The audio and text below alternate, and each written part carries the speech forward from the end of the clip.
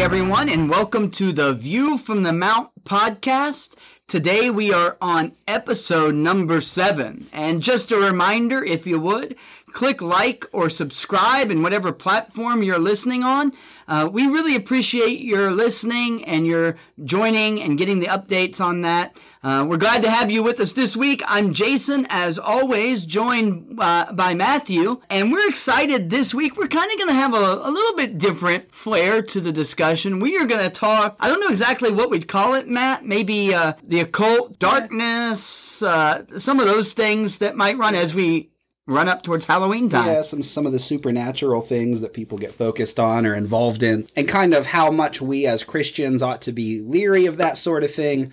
A lot of disagreement about what's okay and what isn't, and, you know, some people think, well, those folks are being sticks in the mud, and, right, you know, they might think the other folks are being foolish for being involved in things. And so we just kind of want to talk about how much danger is there in some of this stuff, and how should Christians sort of respond to those things or distance themselves from them. And this is one of those things where Jason and I, we agree largely on the overall issues, I think, but we might draw some lines in different places about what we think is problematic and what we think probably is more harmless. So we'll explore a little bit of that. Yeah, I think this is a good discussion. It's actually, as we kind of sat down to look at some of this, it's not a discussion you hear a lot of. No. I mean, we see a lot of it around Halloween time on Facebook. There's generally some folks brawling on there. Christians, most notably, I see arguing over whether Halloween is okay or not. And we will talk about that. We're going to get into that later, so I don't want to break into it too much right now, but that's about the only time of year I really hear folks talking about this stuff. And it's odd because in our society, it's prevalent. There's nothing new under the sun. So these ideas of the occult practices have always been around. Yeah. And one thing that we find is that the Bible warns about the danger of witchcraft. Yeah. And warns about the danger of, whether we're talking, and the list goes on, literally hundreds of scriptures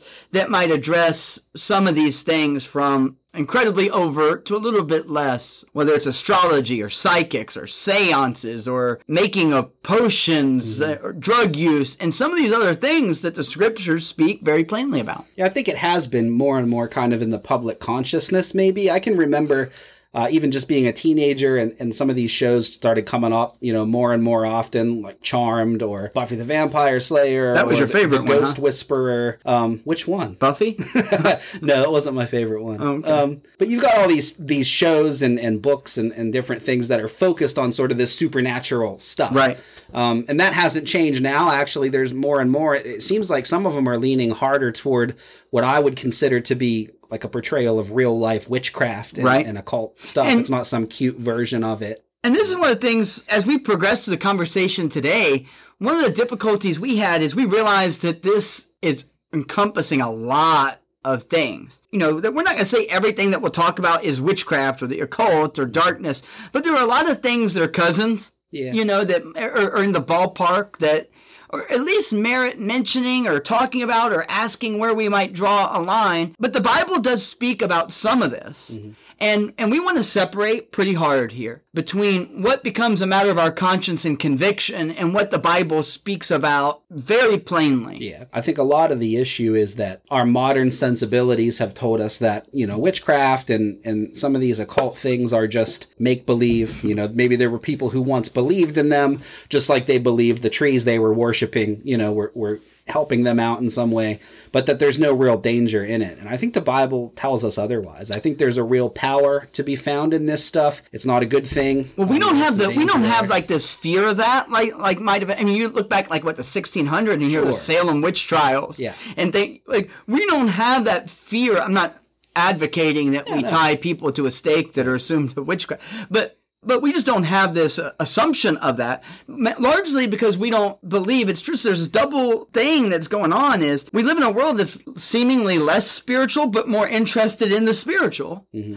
And then we have this world that's very skeptical of these spiritual things. Yeah, and it leads to some of these weird, ironic crossovers where people don't believe in the supernatural as much, but then you've got so many people gravitating towards sort of this new age spiritualism, where they're playing around with crystals and auras and these things that... And the fascination with Eastern religion. That's And if you go back far enough, that stuff all has its roots in pagan, occult demon worship type stuff. Right. And so even as they feel like they're mentally distancing themselves from biblical spiritual outlook, they're actually diving into things that have its roots in things that are very old and Absolutely. have some power in them. So the two prongs to this, Matt. One is the Bible warns about it, whether it is like in Deuteronomy chapter 29, the secret things belong to the Lord, but that's what's revealed belongs to us.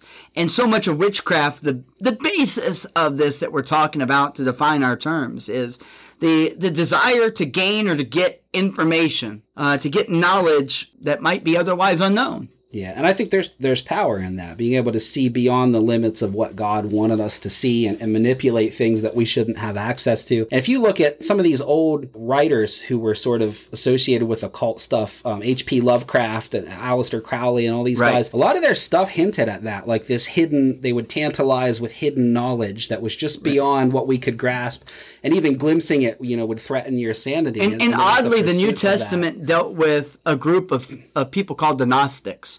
Who their goal and their idea was to gain the secret knowledge, like the book of Colossians, 1 John. They deal with these Gnostic heresies that wanted to get secret knowledge that was above and beyond what God reveals. So that makes clear that there is information, real information, that may or may not be true, that is out there in the spiritual realm, but God warns us about seeking it. Yeah, and I think there's some different ways we can look around real clearly and see people going after that kind of knowledge. They'll look at natural phenomena, like you got astrology, where they're trying to read meaning in the stars and things like that, or they're reaching out to something supernatural, whether it would be a witchcraft thing where you're reaching out to something demonic, or just a Ouija board or a seance where they're trying to speak with the dead. Or the zodiac and horoscopes. So I think that there's some different ways, and people might not link those things together in their mind. They might not look at tarot cards and a seance and outright witchcraft. Or a psychic network. Right. And I think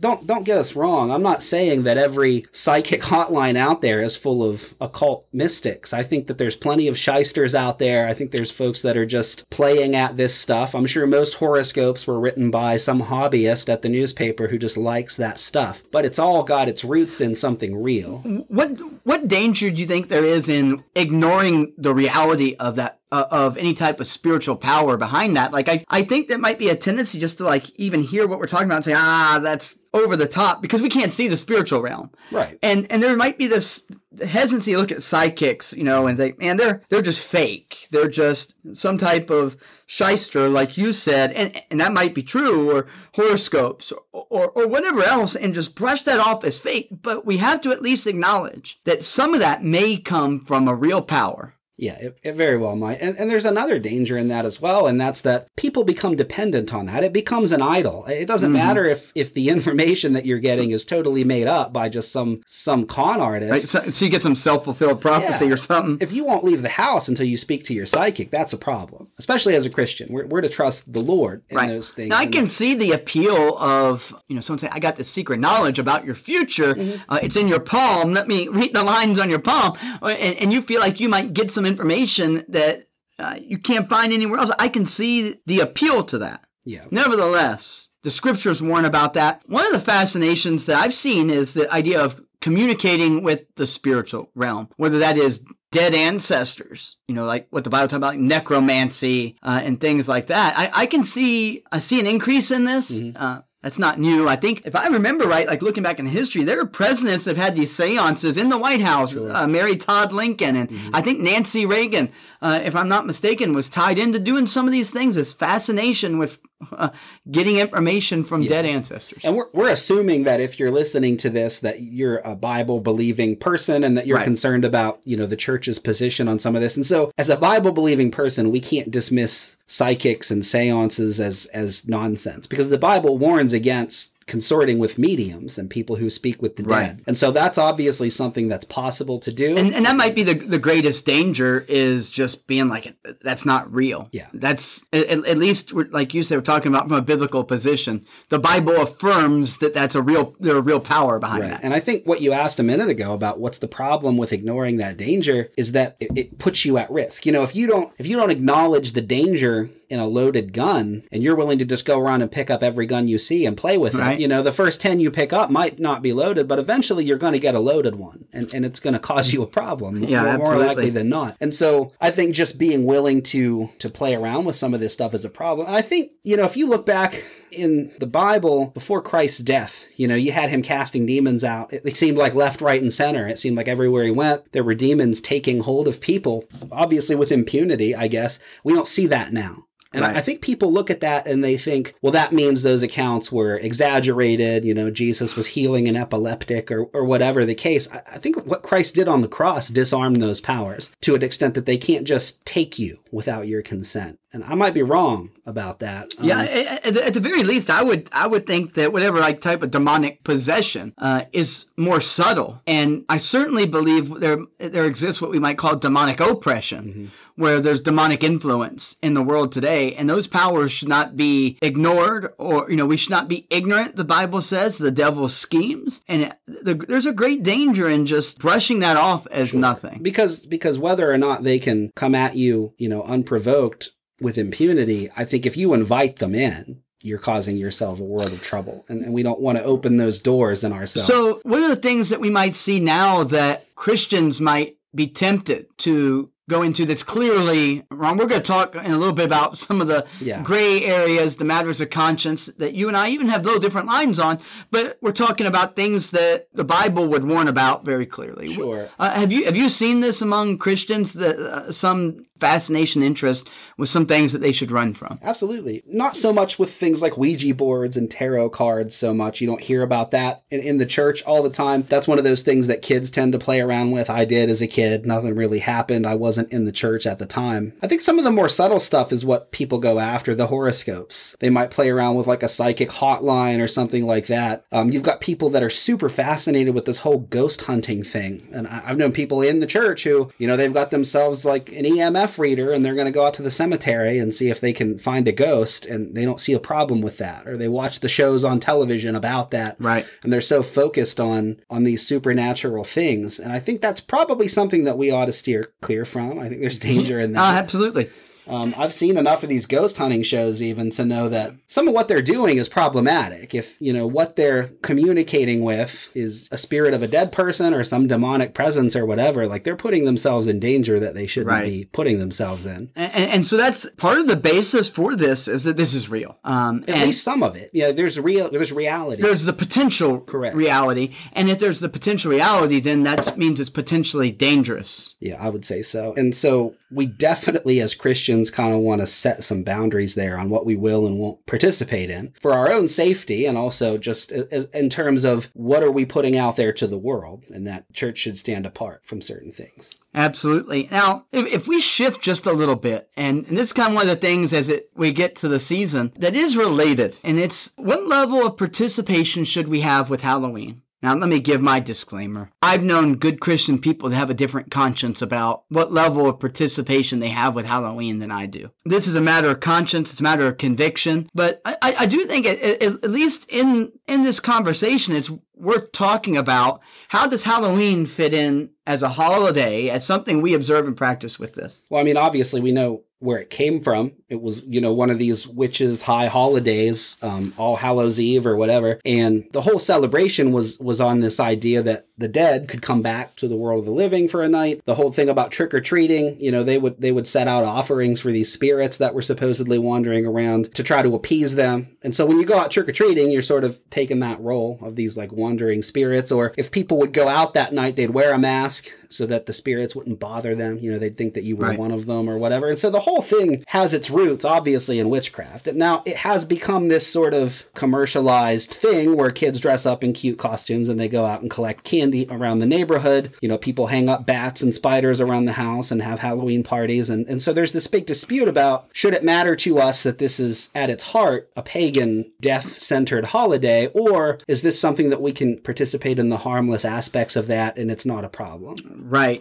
And we would at least have to acknowledge that there are other holidays that have pagan undertones. Mm-hmm. Christmas does. Easter does. Now, so at what level does our intent come into play? Because certainly I'm not being a Satan worshiper. If, dress up in a costume and go around, besides the fact that I'm a grown man, that probably, right. But I'm not invoking Satan into my heart. I'm not, 99% of people that have any Halloween affiliation in America have no idea the spiritual origins of it. So to be clear, my position has been pretty clear from, in my life, I do not participate in Halloween. Our family has made the decision. Our kids don't trick or treat. We don't celebrate. We don't go to a Halloween party or anything like that. Yeah. I know people that do. Yeah. And we always did participate in that. And, we were in the church, after a certain point, we were in the church, and still that never bothered my conscience, at least not early on. I mean, we would deck the house out and all the Halloween stuff. We'd go to haunted houses every year and do that kind of stuff. Take the kids trick or treating. I might be selective about the costumes they were allowed to wear. They weren't going to dress up as the devil or a witch or anything scanty, which seems to be every women's Halloween costume designed anymore. So we had some like a sort of guidelines for, well, we'll participate, but only this much. Now, those have moved. Tina decorates the house now just in fall stuff. There's no, zombies and skeletons and bloody knives laying around and all this other stuff. I still will go to a Halloween party if it's a friend who I know there's not going to be drinking and things like that. And we'll go hang out, have candy, let the kids go trick-or-treating, whatever we're going to do that way. And so I guess the question is that wrong to participate to that extent, or isn't it? Well, first, we are saying that people are at different points on this. Sure. And I respect that. It's a matter of conscience. Mm-hmm. I think there's some things that are clear. One is that we should not have this overwhelming fascination with death. Mm-hmm. The Bible teaches us that death is not our friend, death is our enemy. And in Halloween, like if we define Halloween with some words, it would be death and darkness. I don't think people would disagree. That's how Halloween, death and darkness are Halloween. We are just the opposite as believers. We are light and life. And that's one reason why I found it troubling, was just this polar opposite intent, death and darkness versus light and life. Yeah, and I could definitely see that tension there. And but that's not what weighed on you in any, that as much as some of the other thoughts about it, the connections. Well, I mean, there's definitely this overwhelming focus on supernatural stuff. We started to pull away from that aspect of it. And I've gone round in my head so many times, because it seems like if I apply a certain logic to, okay, I need to get rid of Halloween in my life because it does this and this and this. Well, now there's other things in my life that you could say the same thing about, that certain things I watch might glorify death because there's tons of killing in it or whatever. So right. I have a hard time isolating Halloween from other things, because the reasons that we have to shun it also applies to other things. So you don't disagree with the principle. What you're having a hard time with is the rationale of consistently applying those same principles to things not Halloween. Yeah, and also, how much do the origins of a thing dictate our response to it once it morphs into maybe something else? And definitely, I'm not naive. I understand that those overtones of it being a witch's thing it's still there. You still got people dressing as witches. Yeah. They play horror movies the entire month of October. Yeah, I don't think that's on the. I don't think that's on the table for Christians. Listen, we can disagree about the level of our participation in Halloween, but if you are dressing up as a devil, as a witch, some of those other things, I think that's walking the line at the very least. And I would apply that same reasoning to, a tattoo. I don't have a problem having a tattoo. I've got several. I wouldn't go out and get the devil tattooed on me. So we, even in our celebration of something that we might say is harmless fun, we do want to be careful. I'd add to that, I don't celebrate Halloween because I'm a Christian. I don't celebrate Ramadan because I'm not a Muslim. It's not a Christian holiday. It's a very plainly claimed, at least in any spiritual realm, by either Satanist or those that are involved in the occult as their holiday. Mm-hmm. And so I don't celebrate other religious holidays because that's not what religion I am. I guess my answer to that would be, how many people who are participating in trick-or-treating and a Halloween party are celebrating Halloween in the way that Halloween was meant to be celebrated? So very, very few are. Same token, Valentine's Day is not a Christian holiday. St. Valentine's Day is something else. And when we observe Valentine's Day, which I try to avoid because I think it's stupid, but when we observe that, we're not celebrating Valentine's Day. We're observing the American Valentine's Day tradition. Yeah, I would argue that there's not the undertones with something like that, nor is there the hoopla with it. I got you. I'm just saying that when you go trick-or-treating, you are not celebrating All Hallows Eve. You're observing this American cultural tradition. Virtually nobody is. But I mean, does that mean that I could celebrate Ramadan in some way as long as I'm not intentionally worshiping Allah? I mean, does that mean I could just observe the fast because I want to connect in that way? I don't know. I don't know where we would draw a line on that. You see what I'm saying? I totally see what you're saying. I do. And so I think it's okay just to say, there are some things, and this is true for all of us, there are some things that we choose to distance ourselves from. But to be fair, there is no cultural adoption of Ramadan in that way. There's no equivalent that we can compare. It's strictly a religious thing. And so to celebrate it in some way would be celebrating a strictly religious thing. There's no cultural thing from Ramadan. That's a non-Christian. Correct. That would be a non-Christian. We do have the Christian comparison with Christmas, which had a pagan undertone, has adopted a Christian we've overtone. Christmas trees and wreaths and all these things that were a part of this pagan solstice festival. And neither of us have a problem with that. Correct. In our mind. And so now I guess the difference there is Christmas is meant as a Christian holiday and it sort of adopted some pagan things along with it, whereas Halloween is a pagan holiday. And it's at the very least neutral. At the very least. And I get it. It can go bad quick. You got people. I saw a kid ironically dressed up as Jesus because he thought it was funny the one year. Yeah. I didn't appreciate that. Or having a kid dressed up as a serial killer or what. I mean, I think you have to watch the content of it. And I get it. Maybe it's safer just to avoid the whole mess.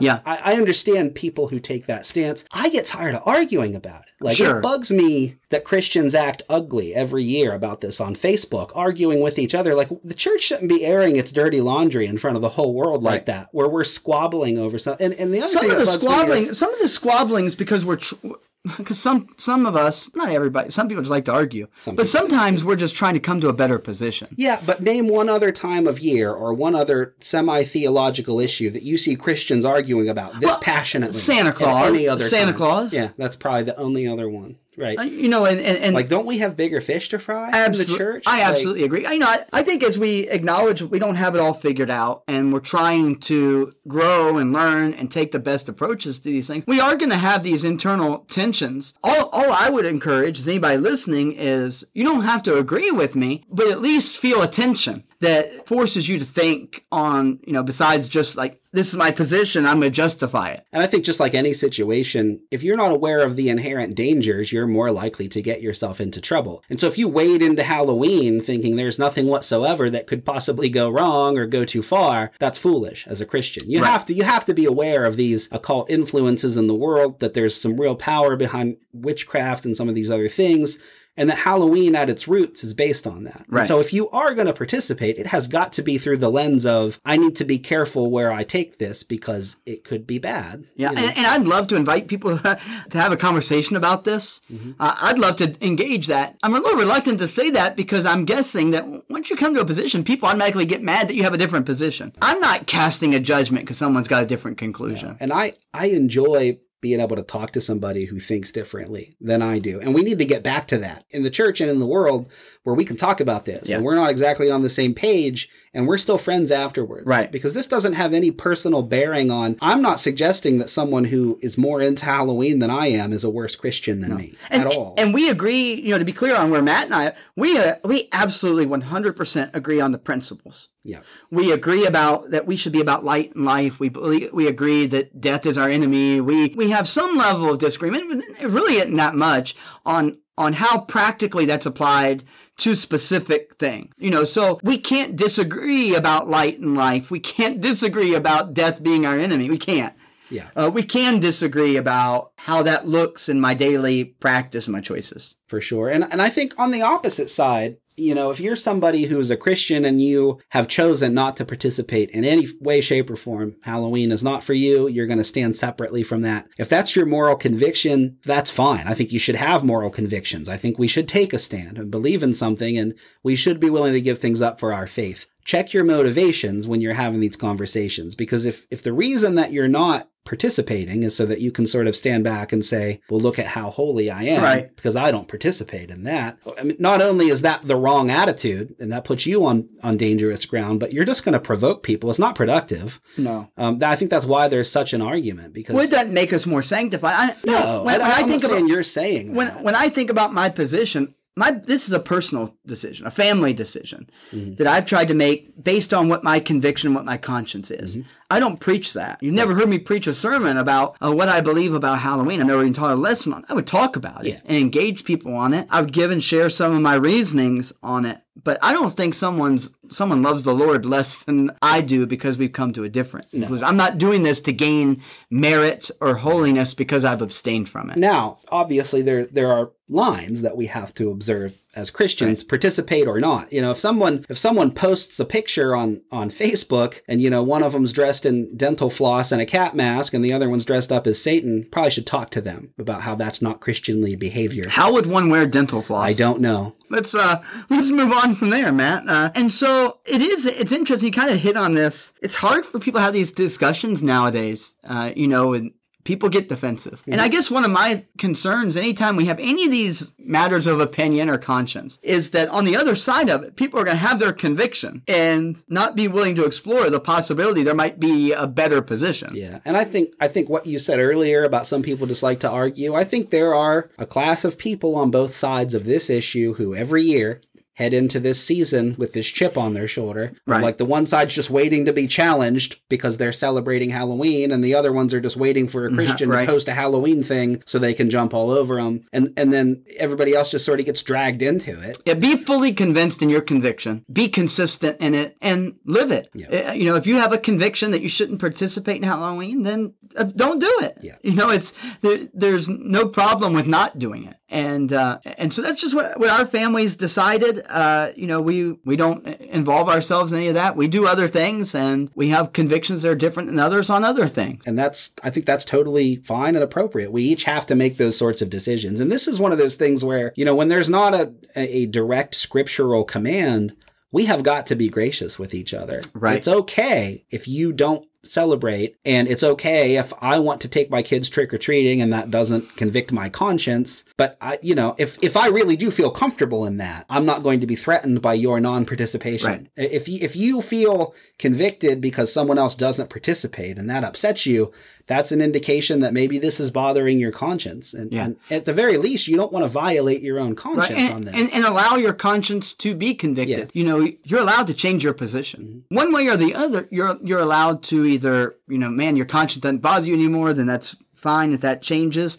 But if your conscience does bother you, then, I think there's a different obligation to follow that. And more, as I get deeper into my faith, I don't want to just do what I want to do. I want to be right. According to the Bible and according to Christ. And so I do think about this issue, and I do read things about this, and I turn it over in my head every single year. And when my conscience convicts me over a part of it, I try to make the appropriate adjustment. And I have drifted in where I stand on this. I am less involved than I ever was when I was younger, but I'm not to a point where I feel like it's sinful to go to a friend's house when they're having a Halloween party and let the kids go get some candy or whatever. I'm not there. If I get there, I'll stop. But we have to show each other some grace in this and not bash each other to pieces, especially on social media in front of the whole world. This isn't one of those clear black and whites like we mentioned earlier. This is just a choice that we make trying to live out those clear black and whites. And kind of the next phase of this whole conversation is the backstory of this is Matt and I sat and kind of talked a little bit. We don't ever script these out. We kind of come up with an idea of what we're going to talk about and some parameters. And we kind of started the discussion today talking about it and realized that this is a rabbit hole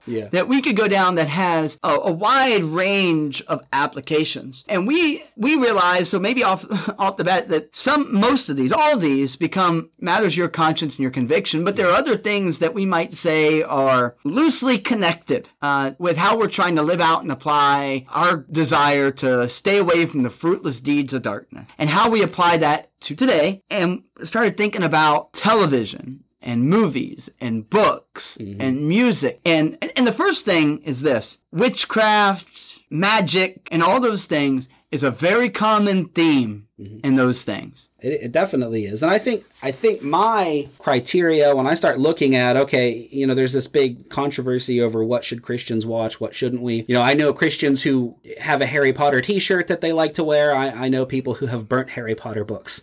So opposite ends of the spectrum on this. And that's just one of the examples that we've come up with. My thoughts on some of this is part of it is your own conscience, obviously. Right. What bothers you, what offends you, and that might change over time. It has with me a little bit. I tend to stray toward things that depict what I would understand as real life occultism, real life witchcraft, Ouija boards, devil possession, things like that are not something I really am too interested in watching anymore. You stray more into a fantasy realm, Lord of the Rings. I would consider Harry Potter to be in that same category. I think we kind of disagree a little bit about that. But I think there's a hard line between something that's clearly fantasy and make-believe and doesn't resemble real-life occultism and things that represent real-life occultism. Right. And so I would draw a line there. Well, with television and movies, there are some things that I think any Christian should be bothered watching. Like there are some lines that should not be crossed. Definitely. They should bother people. There are other things that as we grow and mature, our conscience does change. There are things that my conscience is bothered by now that it wasn't before. Sure. And there are horror movies I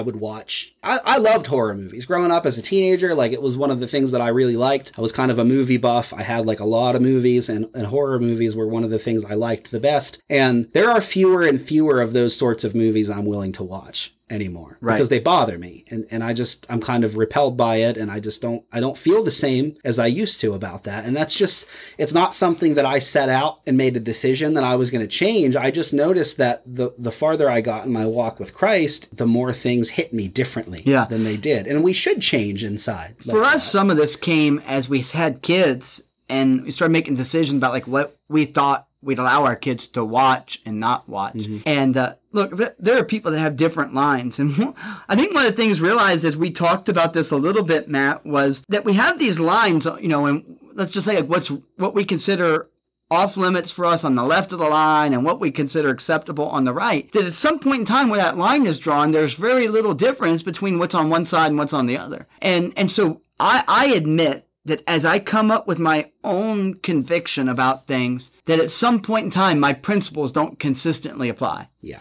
So, but I still have to come to conclusions somewhere. You do. And I don't think that the fact that we can't consistently apply our principles across the board should stop us from making our own determinations about things.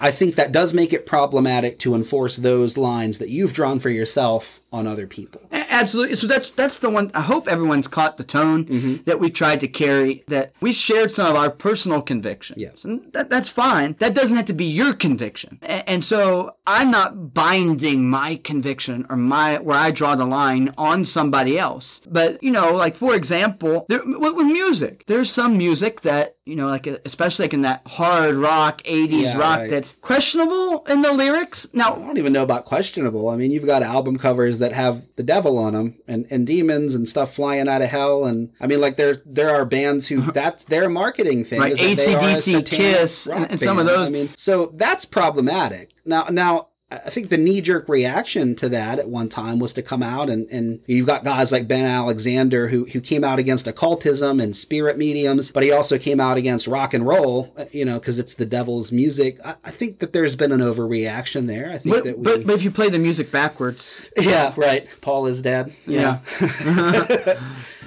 Use your head. I mean, if the music is about the devil, don't listen to it. Right. If it's about something that's not inappropriate, okay. The fact that it's both rock and roll style music doesn't make it inherently right. wrong. A style can't be wrong. But we would acknowledge, and not everyone would, but we would acknowledge that lyrics of song, that we internalize that it matters. What we watch on television matters. Sure. It impacts us. What goes in eventually comes out. It shapes our thinking. So this does matter. where we draw lines. It does matter. It does, because like I said, I don't think these supernatural forces can necessarily just come and, get at you. But I think inviting them in gives an open door where maybe there wasn't one before. And so music has an amazing ability to alter the way that we think. It's got a weird effect on people. What we watch, like you said, has a weird effect on people. We talked a little bit earlier about there's probably certain drugs that open up your perception. I think there's a reason why these shamans and spirit guides and people like that would use peyote or mushrooms or, lick a poison frog or whatever it is they do. And they've got these hallucinogenic trips that they would go on to meet their spirit guide.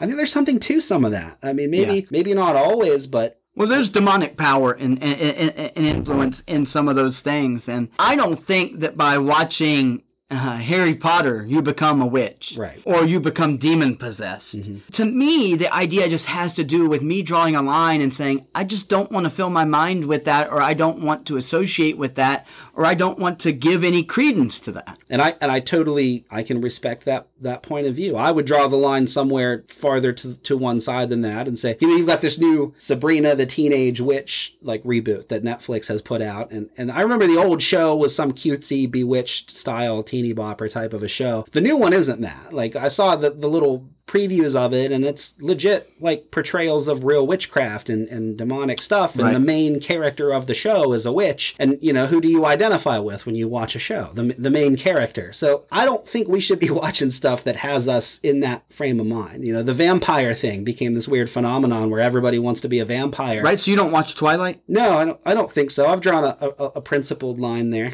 Why not? I'm not going to watch that. It's not actually an occultism issue. It's more because I'm a heterosexual man. I think that's why I don't watch it. That works for me. Yeah. But there is this in television, a glorification of the dead, whether it's zombie stuff, The Walking Dead, and other things. Mm-hmm. I just think it's something to consider that when the Bible talks about death is not an enemy. Death is not a friend. Right. Death is an enemy. I don't think it's something we should glorify.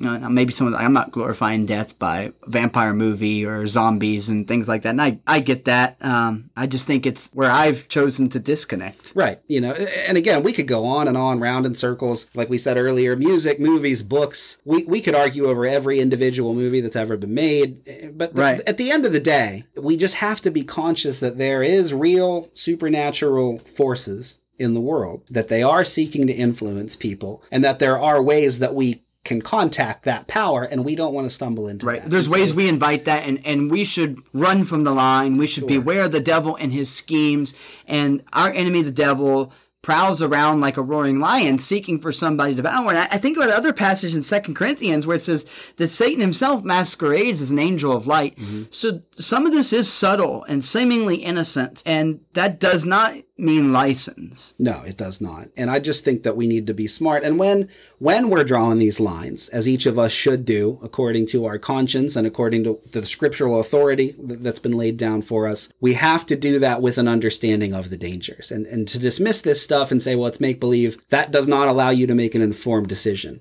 about where you should lay your boundaries down. Right. It has to be through this lens of, there's some reality behind this. I need to be careful. Sure. I need to be wise. And wrestle with it. Yeah. I mean, come to a position, I don't care what side you come on or where you fall with the choices you make, but wrestle it. Mm-hmm. And one example, if you notice, some of these, even these Disney movies, there's so much in that, and on one there's Cinderella, and that's just kind of innocent fairy godmother, right. But then there's that Princess and the Frog movie, which is voodoo, very clear, and I would not watch that and say, man, I just want to practice voodoo and magic. But I also with my children, I want to guard what things shape their thinking.